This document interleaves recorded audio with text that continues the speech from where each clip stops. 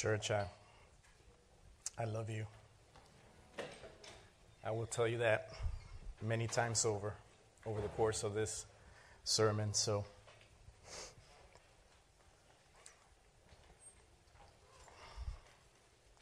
But let us get to Scripture.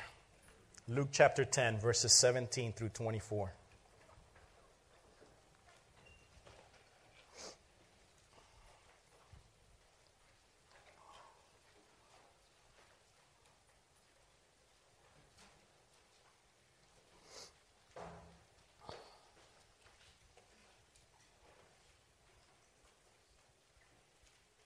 Let me read the Scripture for you, and then we'll pray.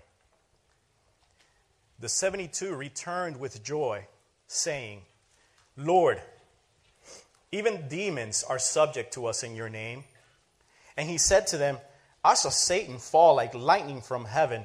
Behold, I have given you authority to tread on serpents and scorpions and over all the power of the enemy, and nothing shall hurt you. Nevertheless, do not rejoice in this, that the spirits are subject to you, but rejoice that your names are written in heaven. In that same hour, he rejoiced in the Holy Spirit and said, I thank you, Father, Lord of heaven and earth, that has hidden these things from the wise and understanding and revealed them to little children. Yes, Father, for such was your gracious will. All things have been handed over to me by my Father, and no one knows who the Son is except the Father, or who the Father is except the Son, and anyone to whom the Son chooses to reveal him. Then turning to the disciples, he said privately, Blessed are the eyes that see what you see. For I tell you that many prophets and kings desired to see what you see, and did not see it, and to hear what you hear, and did not hear it. Let us pray. Father, we come to you this morning as blessed children. Those who have received the blessing of knowing who Christ is, of having their eyes opened, their ears open to see and to hear the beauty of your Son. But Father, I pray that you would even help us this morning, because reality is, Lord, that we are weak. Reality is, Father, that we need your constant help for us to be able to grasp and see and enjoy and be satisfied by who you are. And so, Lord, I pray that you would be doing this morning, that you would be blessing us as you open the eyes of our hearts and our ears to the wonderful truths of your gospel. We pray in Jesus' name. Amen. Amen. Church, family, friends, as you guys can imagine, this is one of the most joyous days of my life. And all this week, God has been reminding me of his steadfast love towards me throughout the years. He's reminded me of the years prior to my conversion and how he protected me from death and destruction. He's reminded me of the little church in East Hialeah, where he, by his sovereign pleasure, called my name.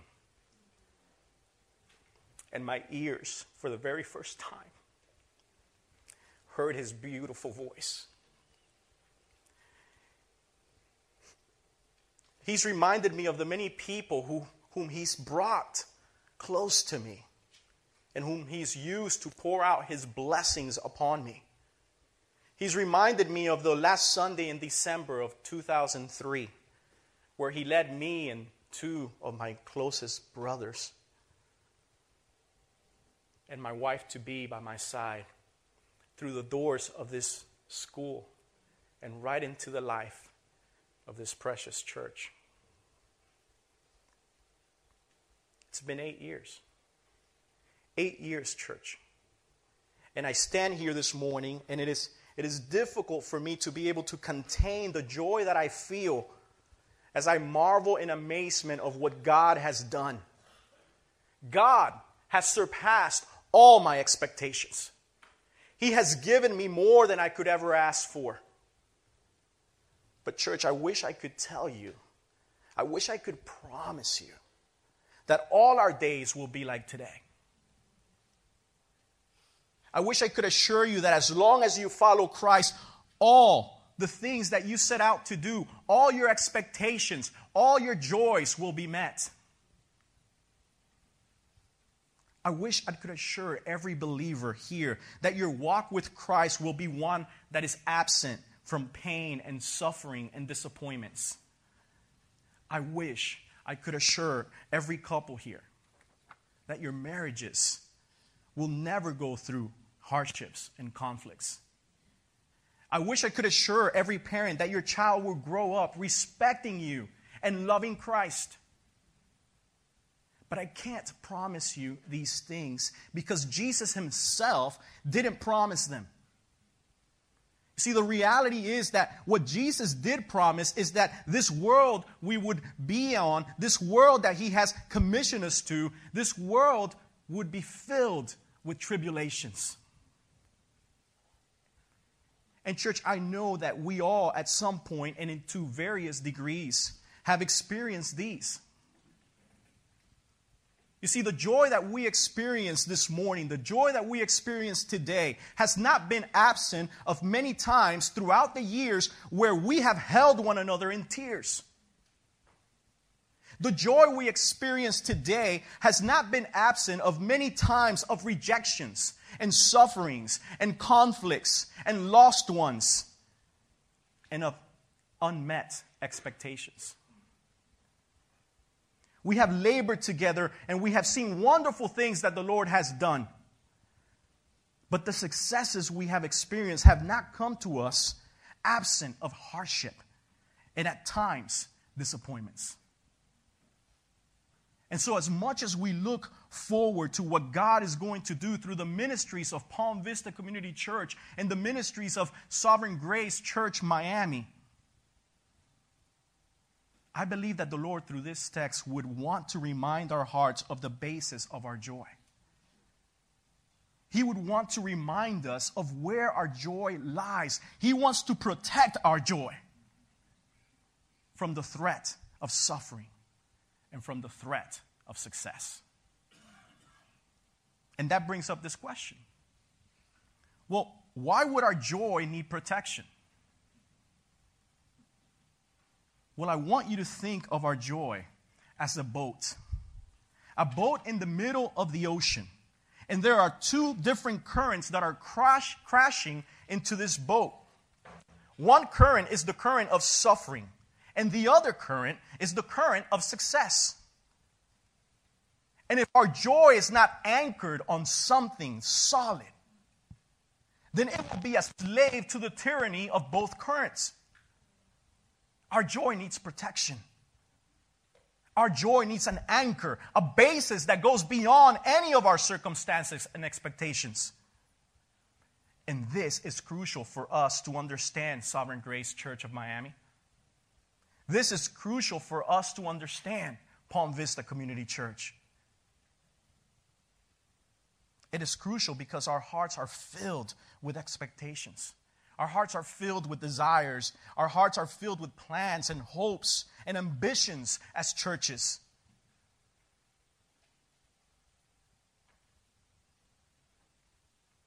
Ambitions that God himself has given us. I like to think of it this way. I like to think of it like a newlywed couple just sitting down and dreaming of all the kids that they would have, dreaming of all the careers that they would have, dreaming of the home that they would buy. dreaming of all these things that God has placed in their hearts, all these desires, all these expectations.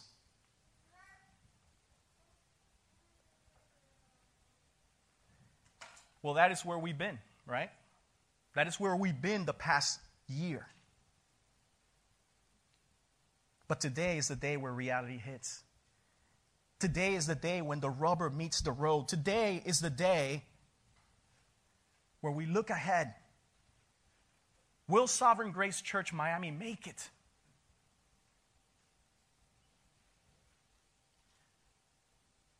Will the community of Westchester receive us and respond to our message?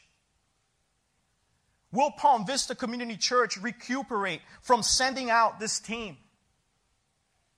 Will Miami Lakes respond to the message that Palm Vista Community Church brings?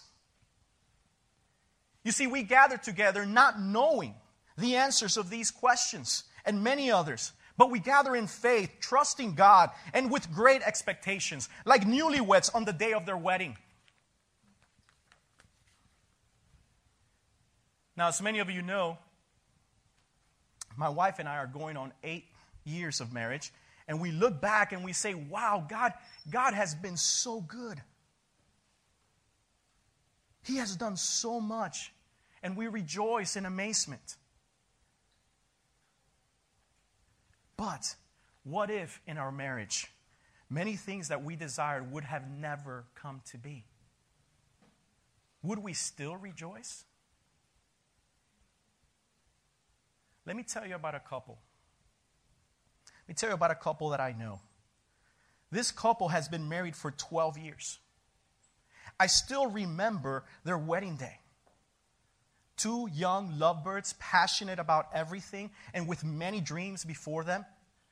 One of their greatest dreams is to have children. And after 11 years of trying with much prayer unsuccessfully, they committed to putting themselves through several examinations. And after weeks of these, a few months ago, the doctor told them both that there were health issues in both of them that were impeding them to be pregnant. Now, this couple they have shed many tears over this. And I wish I could lie to you, church, and say that it didn't affect their joy. But we're not robots, right? We're human. So it did affect. But I can also tell you that this brother, with tears in his eyes, has looked at me, and he has been able to say to me, bro, the only thing that keeps me going is that throughout all my disappointments, throughout all my unmet expectations in my life, I know one thing. He loves me. He sustains me. If there's one reason for me to live, is that I know that I'm His. And friends, this is what this text is about.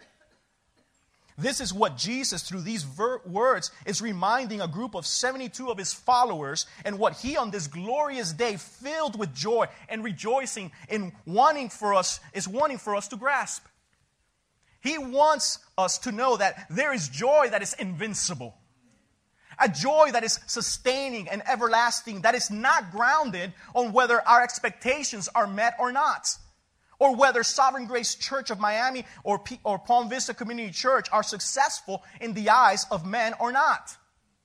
There is joy that can withstand the crashing current of suffering and not be misplaced by the crashing current of success.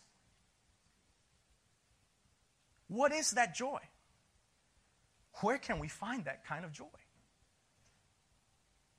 So, that is the driving question for us this morning, church. That is going to drive this text as we get into it. So let's work on that driving question. Let's put it together. Let's say it like this, okay? Sovereign Grace Church, Miami. Palm Vista Community Church. In the midst of the work of ministry and facing the future that God has called us to, what is the basis of our joy? How can our joy be everlasting, steadfast joy? And Jesus will answer this for us by showing us two types of joy. And these two types will serve us this morning as the 2 points of this message, okay? So point number 1, we will see the vulnerable joy of the disciples. And in point number 2, we will see the invincible joy of Jesus. So let's look at point number 1 in verses 17 through 19. Let's read those verses again. It says like this. The 72 returned with joy, saying, Lord, even the demons are subject to us in your name. And he said to them, I saw Satan fall like lightning from heaven. Behold, I have given you authority to tread on serpents and scorpions and over all the power of the enemy, and nothing shall hurt you. Now, it is difficult for us from our vantage point to imagine there being any lack of joy on behalf of the 72. You see, as they went out to proclaim the gospel from city to city, they saw certain things. And so they come back with joy. So we get the vantage point of seeing when they come back. But what about when they left? Did they leave with joy? Now, did they leave the way that Sovereign Grace Church Miami is leaving? I mean, they must have been excited, right? They must have been super joyous. They must have been excited just as our church plan is. I mean, just to give you an idea of how excited our church plan is, okay? Yesterday, our church plant team, along with many wonderful folks from here, from Palm Vista Community Church, came together, we worshiped, we prayed, and then we broke into groups to go into the streets of Westchester and reach out to the community. And as we did that, we had 55 of you show up. And we blanketed the area with prayer and flyers and door hangers. It was a great time, topped off with great lunch. You know, I like to eat. So we received quite a few great responses and even a phone call from someone and an email from another family. So if we're excited, this group must have been super excited. Right? Well, I want you to think about this, okay? Think of how you would have felt if you were sent out. And instead of having all the comforts that we enjoyed yesterday, you are sent out having just been told these things.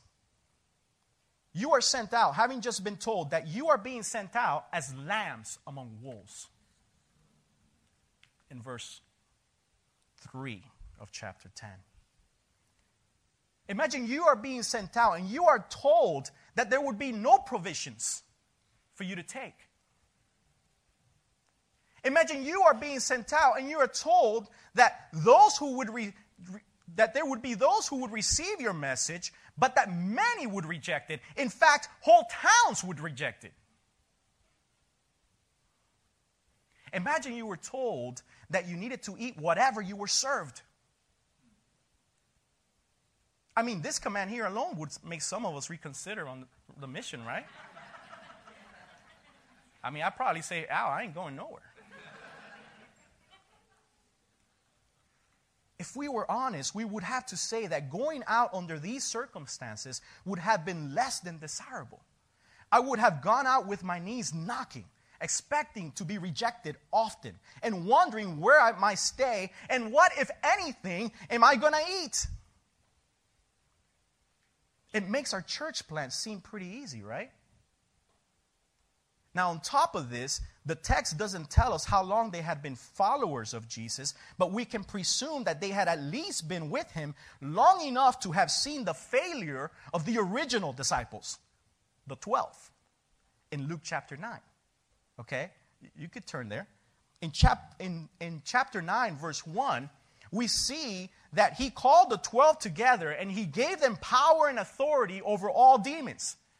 Okay? But in verse 37 of the same chapter, we see Jesus descending from the Mount of Transfiguration, to find a man crying out to him, begging him to cast out a demon from his only child because he had come to Jesus' disciples and he was begging them to do it, but they couldn't do it. And so what we see in chapter 10 is a group of disciples who are being sent out. Practically in the Greek is saying that they are being kicked out. They are being pushed out under not so pleasant, not so favorable circumstances.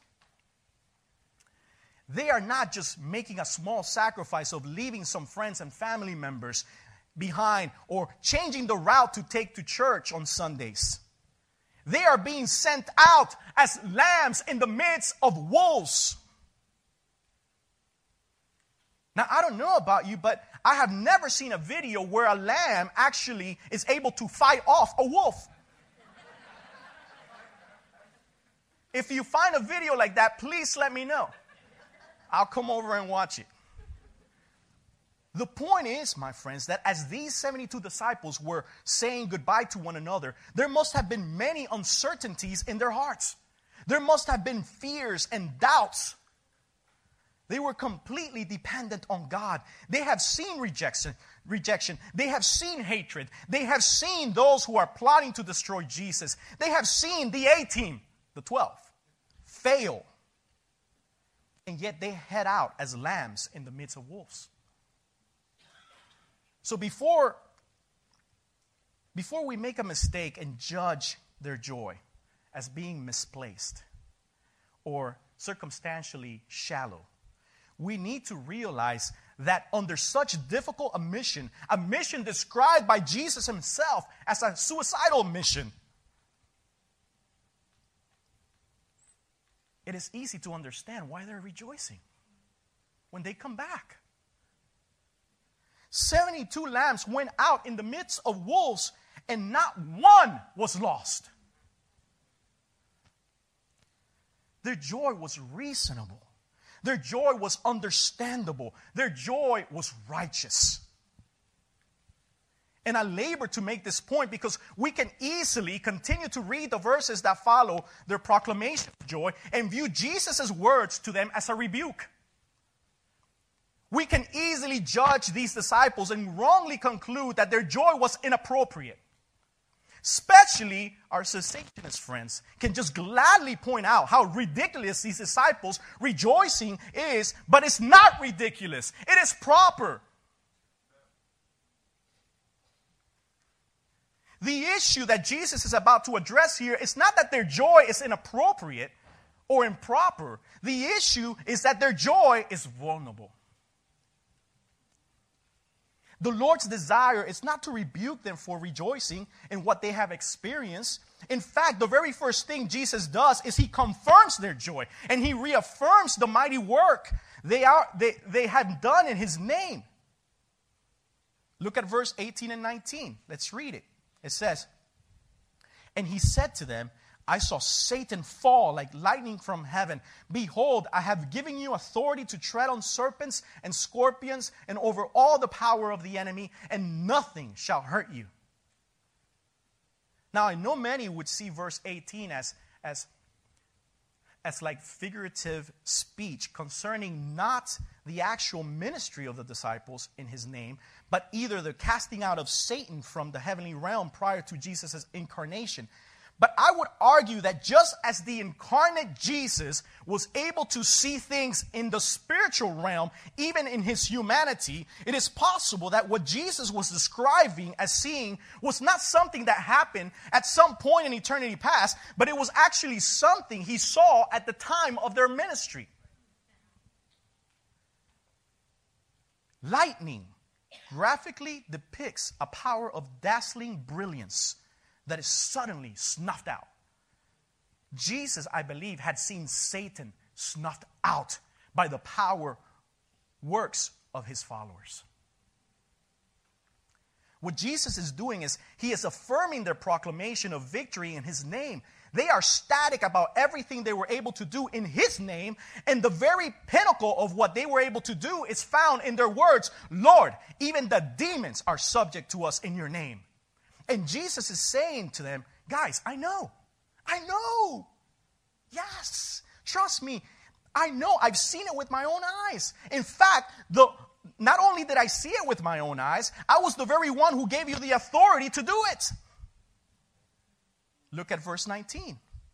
Behold, I have given you authority to tread on serpents and scorpions and over all the power of the enemy, and nothing shall hurt you. You see, Jesus is actually rejoicing himself. And one word in this sentence actually reveals this to us, and that is the very first word in the sentence. Behold. See, every time the Lord uses this word, he uses it as a word of emphasis to describe something of great blessing or of great despair. But the emphasis here is that he's conforming the joy of the disciples by affirming the good news that in Christ, his power enables us to trample on snakes and scorpions, biblical symbols of evil. See, in Christ, Satan is defeated. In Christ, we have authority and protection from the works of the enemy. And this was and is certainly something to rejoice about. But as fast as Jesus looks to encourage his disciples, he also looks to moderate his disciples' joy. So look at verse 20. He says, nevertheless, do not rejoice in this, that the spirits are subject to you, but rejoice that your names are written in heaven. Now, why does the Lord say such a thing? Is Jesus a killjoy? Is Jesus a party pooper? Is he saying, boys, I want you to wipe out that smirk off your face and stop smiling and laughing and being happy about all the demons you casted out? Of course not. The first word of this verse, I think, reveals to us what really is going on here. Jesus says, nevertheless, or like in other translations, however.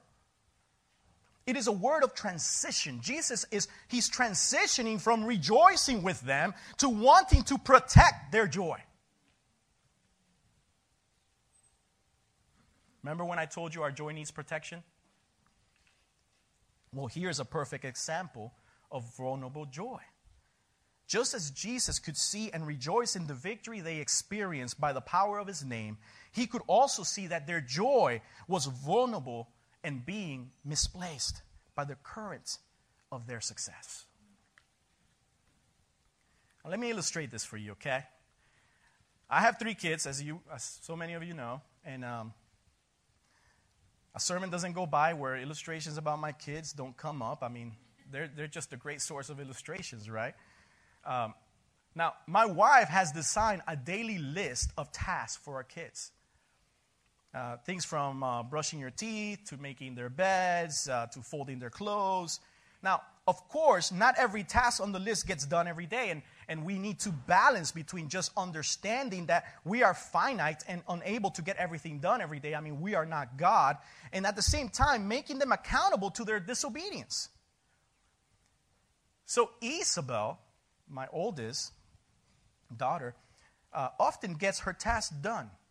And at times comes running up to mommy and daddy to tell us with great joy that she was able to get everything on the list done.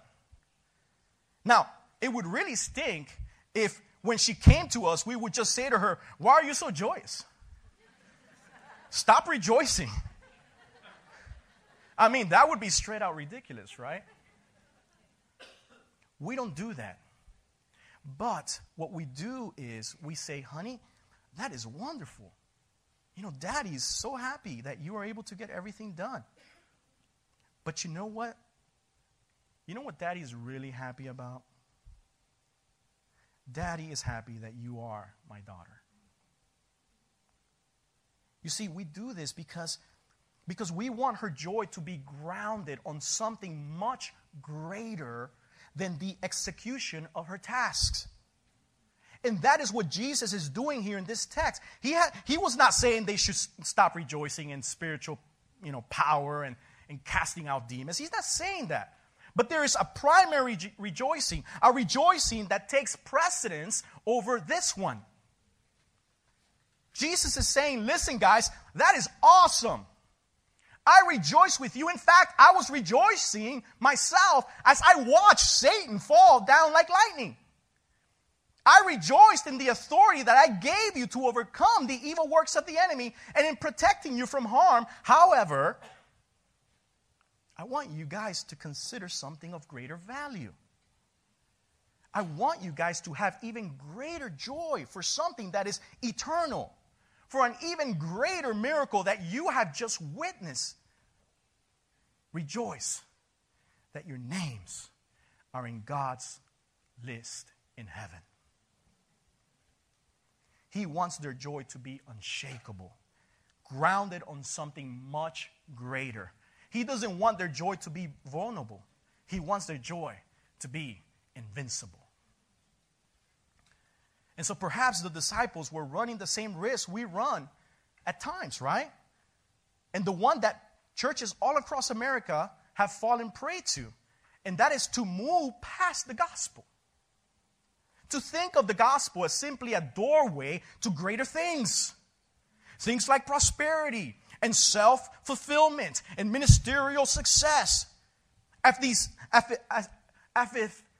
things are the primary basis of our joy. If they are, then our joy is vulnerable and ungrounded. Our joy needs to be grounded on the bedrock of one thing and one thing only. We are His. We are His. I don't know about you, but my name has never been on any good list. No honor roll list for me. No Santa's nice list for me. No VIP list for me. But in one thing I can rejoice, and that is in the heavenly archives, my name is present. And when the Lion Lamb of old, the incarnate Word of God, Jesus Christ, our Savior, takes roll call, my name He will call.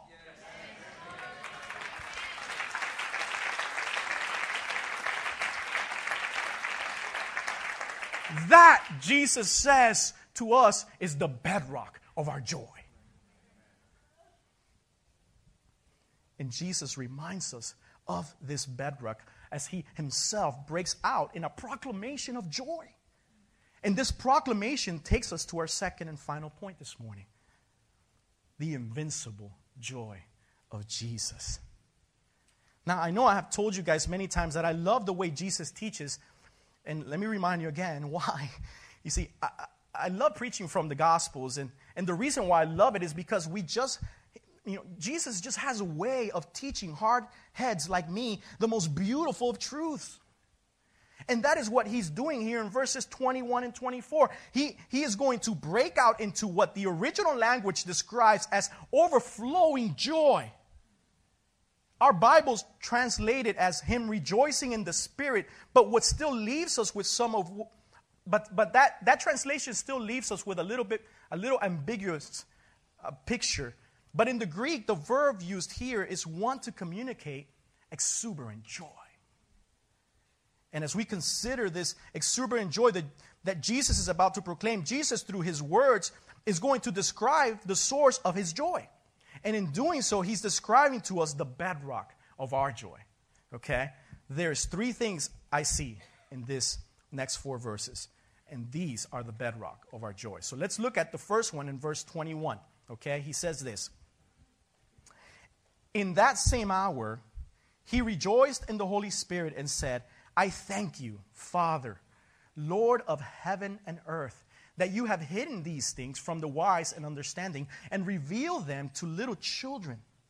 Yes, Father, for such was your gracious will. So what we see here is that at the very same hour, meaning immediately after He tells the disciples to rejoice in their names being written in heaven, He turns to the Father to thank Him with joy. And the source of this thanksgiving is this. The number one thing we see, the joy of the Father's sovereign pleasure. You see, the first thing that causes Jesus to rejoice is the sovereign pleasure of the Father. What gave him joy? What was that was happening that just made Jesus rejoice? You know what it was? It was that whatever was happening was pleasing the Father. It pleased the Father that he hid it from some and revealed it to others. Our Lord's favorite truth, our Lord's most joy-producing truth was the sovereignty of God. You see, in spite of all the rejection, in spite of all the pain, in spite of all the suffering and sadness and sorrow, men of sorrow, what a name, right? In spite of the tears that he wept and the agonizing grief over the condition of humanity, Jesus rejoiced gratefully because what was going on reflected the Father's intention, the Father's purpose, the Father's gracious will. And this gracious will has been manifested in that he has hidden these things. Now, what things? What's God hiding? Is he playing hide and go seek? What? Well, the very things that the 72 have experienced. The going forth of the gospel, the salvation of man, the rescuing from the kingdom of darkness. That's what things. And he has hidden them from the wise and understanding. And he has revealed them to little children. You see, the contrast that Jesus is making here, it's not between educated and uneducated people. I mean, reality is that many uneducated people are very opinionated and self-reliant when it comes to spiritual matters, right? It's not simply intelligent people who throw out the gospel. I mean, many stupid people reject the truth of the gospel. And many intelligent people embrace it. You see, the contrast that Jesus is making here is between those who view themselves as wise in their own eyes and those who are able to be as dependent and humble as children. The issue is not their IQ score. The issue is their pride. If it was the IQ score, we'd be toast. The contrast is between those who hear the words of Scripture and view them as foolish, as if their wisdom was superior than God's, and those who are humble enough to acknowledge that if they are to know anything, if they are to know anything about God and understand the wonder of His goodness towards them, they must not come by their own insights or their own intellect. They must come as little children. What a difference, huh? What a difference between Jesus' words and all the religions of the world. In every single man-made religion, including Christianese, there is an emphasis on what we must do or what we must merit, be it by our understanding or by our actions. But what makes Christ overflow with joy is that our names being written in heaven had nothing to do with our actions. It had nothing to do with our merit. It had nothing to do with our intellect, but it had everything to do with God's sovereign pleasure to look upon our blindness, to look upon our desperate state, and by His good will reveal Himself to us. Brothers and sisters, what grace that the Maker of heaven and earth would find pleasure in brats like us. Not just nice, beautiful little children, but brats, enemies, rebellious individuals. And if this wasn't enough for us to join Jesus in His joy, Jesus continues to add to this joy by showing us the joy of the Son's power. Now, unfortunately, some of us will read verse 21, and instead of feeling the reality of our inability to merit any favor from God by Jesus' words, we actually distort His words to puff ourselves up with self-glory. And we say, you see, I'm a little child. I came to God as a little child. That's the reason why God showed His favor on me. I'm a humble man / woman. And God was able to see that, and so he saved me. But Jesus will leave no room for that. Yes, there was a point in your coming to Christ where you were humbled to the point of seeing your need of Jesus. Yes, unlike many others who have rejected Jesus, you at one point in life received him with childlike faith. But what Jesus is about to show us is that all of that was not primarily an act of your choosing and power, but it was an act of his. Look with me to verse 22. It says, all things have been handed over to me by my Father, and no one, let me repeat that again, no one knows who the Son is except the Father, or who the Father is except the Son, and anyone to whom the Son, what? Chooses to reveal him. My friends, the reason why there is any inclination towards God in your hearts this morning is not because somehow by your humble heart you ran to him like a child, but because when you had no clue of who he was, Jesus, by the authority invested in him by the Father and by his saving power and choosing, revealed God to your heart. And in so doing, the irresistible grace of God brought you down your pride horse and to your knees. His unmerited favor broke your heart of stone and replaced it with a heart of flesh. And then your heart was filled with childlike faith.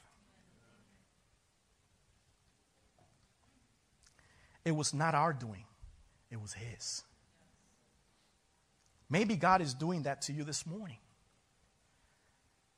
Maybe God is doing that to you this morning. And maybe the reason why you are sitting in this auditorium this morning is because God, by his sovereign pleasure and by his Son's power, is opening the eyes of your heart to an invincible joy. A sustaining reality that will change your life forever. Your job right now, my friend, your job right now is to respond in your heart with childlike faith. But his job is to enable you to do so by his power. My friends, that is good news. That is the gospel and the bedrock of our joy. That while we were yet sinners, Christ died for us. That being children of wrath, walking in the passions of this world like the rest of mankind, but God, being rich in mercy because of the great love with which he loved us, even when we were dead in our trespasses, he made us alive together in Christ. Jesus is rejoicing with great joy like none other time recorded in Scripture as he sees the saving work of God for sinners like you and me. And after this great proclamation of joy to the Father, he turns to the disciples privately. And he says to them, look with me, verses 23 and 24. He says, then turning to the disciples, he said privately, blessed are the eyes that see what you see. For I tell you that many prophets and kings desired to see what you see and did not see it, and to hear what you hear and did not hear it. My friends, our joy needs to be grounded in the joy of the believer's privilege. Once again, I love our Lord. His tenderness amazes me. I can almost picture him with tears in his eyes, rejoicing in the work of God in these disciples and looking to them in their eyes and saying to them with genuine pleasure, I am so happy to see how blessed you are. The things that are being revealed to you, others would have killed to have them been revealed to them. And so, church, as we head out on the mission field, as we look forward to what God is going to have us doing in His name, there is one thing that we can rejoice in that will always be a certain thing. There is one joy that no one can take away from us. There is an invincible joy that surpasses all our circumstances. One that is not tied to the spiritual gifts we have received, or the number of demons that we cast out, or the size of the crowds that we gather, or even the number of people that through our ministry learn about Christ. Our joy is now and forever, through all eternity, tied to the blessing that is knowing Christ. The blessing of having His beauty and majesty and glory revealed to sinners like you and me. This is our primary joy, and the one that informs all our joys. It will inform our suffering. It will inform our successes. So as we move forward, we do it in faith.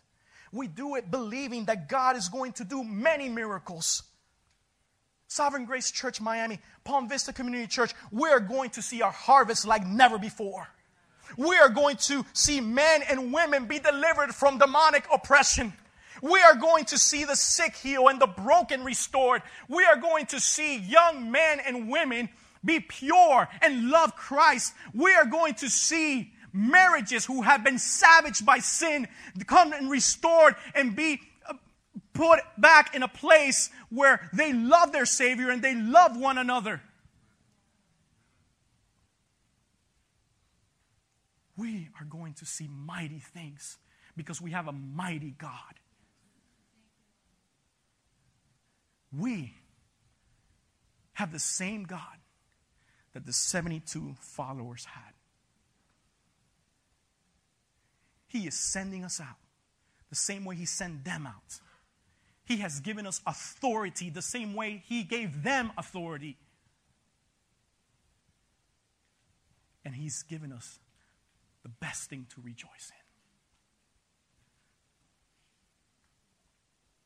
God is going to do wonderful things, my friends.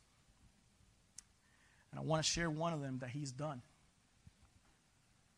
You remember that couple that I talked to you about at the beginning of the message?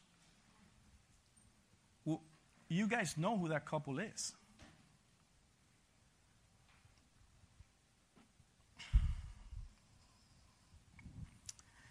That couple is the Sanchez's.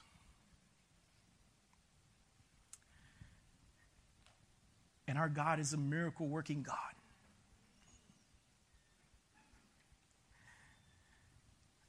And He has given them a great gift to conceive a child.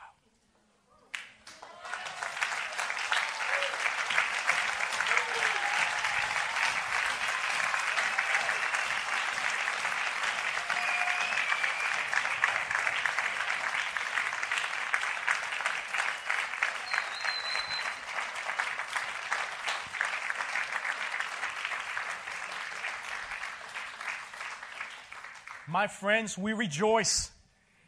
And it is righteous for us to rejoice because our God has done that. It is righteous for us to give testimony of His greatness and His mercy and kindness towards us. And so we will rejoice. But our greatest joy is that our names are written in heaven. And they will forever be there. Thank you, church.